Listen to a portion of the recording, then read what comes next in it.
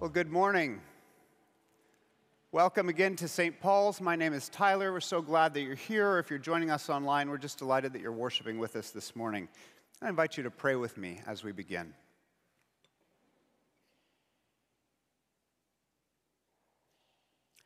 Heavenly Father, I ask that you send your Spirit now on this place and drown us in it, so that all that we know and all that we hear might reveal to us the face of your Son, Jesus Christ, in whose name we ask it. Amen. Well, a few months ago, I started having trouble sleeping. We're not talking chronic insomnia or any terrible condition here. It was this sound. I usually fall asleep after Natalie does, so she'd be out, and I would finally put down whatever I was reading and turn off the light, and then my head would hit the pillow, and this high-pitched whining noise would start.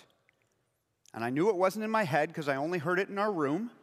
It sounded a little like it was coming from outside, but it was one of those sounds you can't quite tell. You know, you're going into bat mode and you can't tell where it's coming from. For days, I assumed there was some sort of disruption in our neighborhood, like there was some equipment left on in the house that's being renovated across the street, or maybe something going on with the electrical or the telephone wires, but maybe it was in our room and it was driving me batty. So finally, one night, I got up in exasperation, looking around our room in the dark in my pajamas like a crazy person, and suddenly, there it was right in front of me. In desperation, I turned off the power strip that powers our floor lamp, and instant silence, just this bliss. Something about this obviously defective power strip makes this very subtle ringing noise, and it's not that the noise started when I went to bed, it's that the noise is so inconspicuous that I couldn't hear it until all my attention was focused on going to sleep. During the day, with all the noise of the city and the hustle and bustle of life, the kids, traffic, sirens, construction, the power strip's whine was totally drowned out. I couldn't hear it if I tried. But when all of that was finally hushed, it was all I could hear. And it probably says something not complimentary about my personality that I haven't changed that power strip. I just turn it off every night before I go to bed. It's not always easy to listen. Other things get in the way. Sounds, conversations, but it's not always audible noises that distract us. Sometimes it's mental noise. Though I'm embarrassed to say that sometimes during worship, I struggle to listen. Maybe you know what I'm talking about. In our worship services here, we read Scripture every week. It's God's Word to us. We have beautiful music put together by our fantastic music directors, Ian and Josh, and led by our amazing worship band and our choir. And yet, if you're anything like me, there's going to be times where you find yourself tuning out during a reading or a song, thinking of this or that instead of the Scripture. Maybe you're even singing lyrics with your mouth, but your mind and heart are thinking about work or that irritating text that someone sent to you or your to-do list. And after all, if you missed the Scripture reading, there's going to be a sermon to tell you what it said, right? Well, not today. Today is our service of Easter lessons and carols. And in the service of lessons and carols, you get a series of Scripture readings paired with musical selections that draw out the theme, the spiritual theme. So incarnation in our Advent lessons and carols, and today, resurrection and new life with our Easter lessons and carols. And in these services, it's the lessons, the reading and the singing that do the heavy lifting of teaching and inspiring and moving our hearts. And that's why the sermon today is stepping to the side, so to speak, and we're putting the reading of God's Word and the singing of God's people front and center. So my purpose here is really to invite you into a time of deep listening. Over the next little bit, you're going to hear 4 readings from Scripture, each followed their lessons, each followed by a piece of music, carols. These pairings aren't accidental. The readings and the music that follow are in a conversation with each other, and we get to listen in.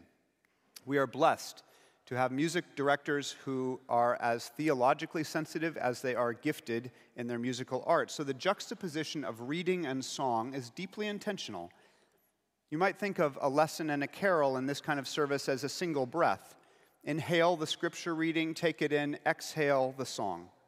And each of these pairings is going to lift up a different aspect of resurrection, what it means that we say we claim a new life in Jesus.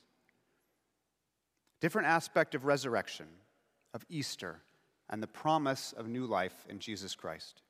So that's what you should attend to. Where do you hear new life? So as we proceed, I encourage you to turn off the noises that usually distract you as best you can. Definitely silence your cell phones if they're not already. And just actively attend to the lessons and carols. As you hear God's word being read, what do you hear? What words, images, concepts stand out to you in the readings? We're going to hear readings about new life. What do you hear in those? And then what do you hear in the response of the carol? Can you see the points of intersection between Scripture and song? What does the music bring out of the Scripture? Do any of the images and themes that you noticed in the lesson reappear in the music? And maybe most important, how does the music make you feel? How does the song help you respond to the Scripture, not just with your head, but with your heart? So let's pray, and then we'll listen, and then I'll come back up briefly to share a little bit about what I heard while I was listening along with you. Let's pray. Holy Spirit, we know you are in this place. Rest on us like a blanket, I pray, silencing all else so that we may hear your voice. Amen. So what'd you hear? I'll tell you one thing I noticed. Our lessons started and ended with the hope of a new age. Isaiah was our first one, and it gave us a picture of the new age as a feast in God's house, where food and wine, rich food and aged wine, the details matter, have replaced death and shame. And then those last words of Matthew, the promise at the end of Matthew, I am with you always until the end of the age, until that time comes where we feast together. The age we live in, where the work of cross and resurrection is done, but God's work isn't complete. And you know that because you live in this world, which means that we're a people who have to live in hope. And our musical response was all about that hope, the waiting character of the Christian life between what is and what we know deep down in our guts, what ought to be, what's coming. We will feast and weep no more. We will feast and weep no more. He has done great things, we will say. We will say, he has done great things. We claimed that hope with our song. Hope is something you sing. I heard, too, how the resurrection of Jesus anchors that hope. Christian hope isn't just wishful thinking like, oh, I hope I win the lottery, even though I never buy a ticket. The lesson from Romans reminds us that we hope what we hope because we believe what we believe about Jesus.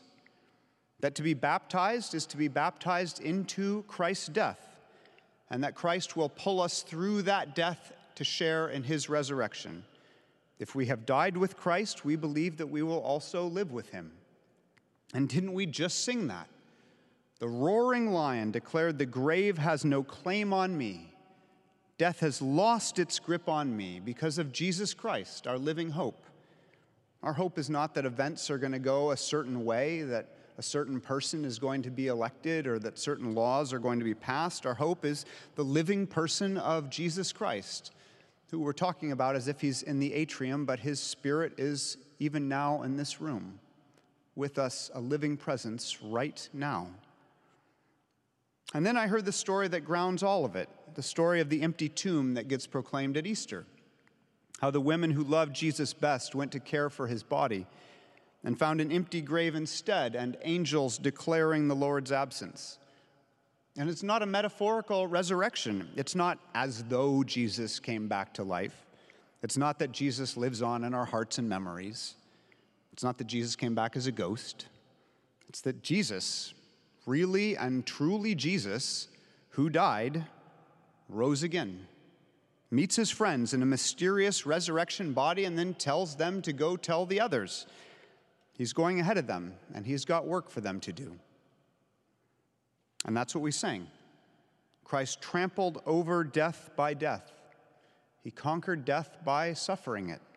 He entered death like light entering a dark room. And now we call to another, come awake, come awake. Come and rise up from the grave. Don't sleep on this promise. Live this new life. Faith is not just an accessory, not just a Sunday event. Come live this new life that is promised to you when you attend to Jesus. And then finally, that story of Jesus calling his disciples to meet him in the north in Galilee. That's how we ended, joining his disciples on that mountain. And it's a familiar story for some, the so-called Great Commission, where Jesus tells his 11 remaining top students to go and make disciples out of all the nations on earth. But when I listened, I've heard this text a million times, but when I listened to it this time, what I heard was a group of people that sounded a lot like us here. I don't mean that in a self-congratulatory way, more in a sort of a marveling at the work of God kind of way. Like if you've been here for any time at all, you will hear us talk about people being at different stages on their what? Spiritual journey. Thank you very much, regulars, because we recognize that not everybody's in the same place. And here's these disciples. They've come a long way from Jerusalem to Galilee. They've climbed this mountain. Mountains are big, and Jesus is still presumably somewhere between 5 and 6 feet, so he's not huge. And they see this figure up on the mountain. And it looks like Jesus, and they worshiped, and some doubted. But it's not two groups, the doubters and the worshipers. They're worshiping, but some of them still have some questions. And that's evidently not a problem. Got some doubts? Okay. You've already come a long way just to be here. And Jesus won't let you down because Jesus comes to them and says, go, make disciples of every nation, baptizing them and teaching them to obey everything I've commanded. Now, disciple is just a student. That's all that word means. A student, but not of an academic subject, of a person, a master who the disciple is learning to be like. And that's precisely who we say we are here, a group of people learning how to follow Jesus, which just means learning how to be like him. And learning to be like him means learning to obey him, not in a slavish, culty kind of way. It just means trusting his teachings on how to live this life. That's why the rhythm of life is at the center of everything we do together and how we live together, with these 5 practices that orient us toward Jesus. Making sure that every part of our life, on Sunday, Monday, all the way through the week, is pointed toward following him. Grounded in this weekly act of worship that we're doing now, extending through our week in daily prayer and scripture study, which is simply to say daily relationship with God, because that's what prayer is. It's sitting in the presence of God with your heart oriented toward God, whether there are words involved or not. And scripture study, both through our independent Bible reading and also through our Connect groups. If you're not part of a Connect group, I'd really encourage you to seek one out, where we learn together, helping one another on this walk of faith. And it all manifests in this Jesus-like life of service, generosity, and faithful living. What else do we say here? We say we're a growing and diverse community. If you've been here more than one Sunday, you've probably heard us say that. Exactly. We can hear the scripture reading and think, that happened. Like that thing that Jesus said, it happened. That thing of going into the world and making disciples of all nations, that happened. That's why we exist. There aren't people here from every nation, but there are people here from a lot of nations. And there's a straight line between that mountaintop and this, you guessed it, diverse and growing community at St. Paul's Bloor Street. And not only did it happen, it's still happening. This thing we heard at the end of Matthew 28, it's not done yet. We're still making disciples here as heirs of that mountaintop mandate. If you are spiritually seeking, the Alpha course starts this Wednesday. It's perfect for you. There's a free dinner, and you'll make some good friends. We're baptizing people in the name of the Father and the Son and the Holy Spirit right there on June 18th. And if you'd like to be baptized this June or baptize your child, or if you'd like to be confirmed, you can still join our preparation class, Turning to Christ. It starts next Sunday. And in just a moment, we're going to celebrate a group of people who have decided they want to become members here, to say this is their spiritual home. We are still making disciples here. On our best day, it's all we do here. Through these lessons and songs, I was trying to listen just like I hope you were. And what I heard was resurrection life. That the resurrection of Jesus nearly 2,000 years ago is not just a historical curiosity, Not simply an event in the past. Yes, an event in the past, but it doesn't stay in the past because it anchors our hope for a new age and gives us a way to live together what we're doing right now in the present by the sheer grace and goodness of God. Amen.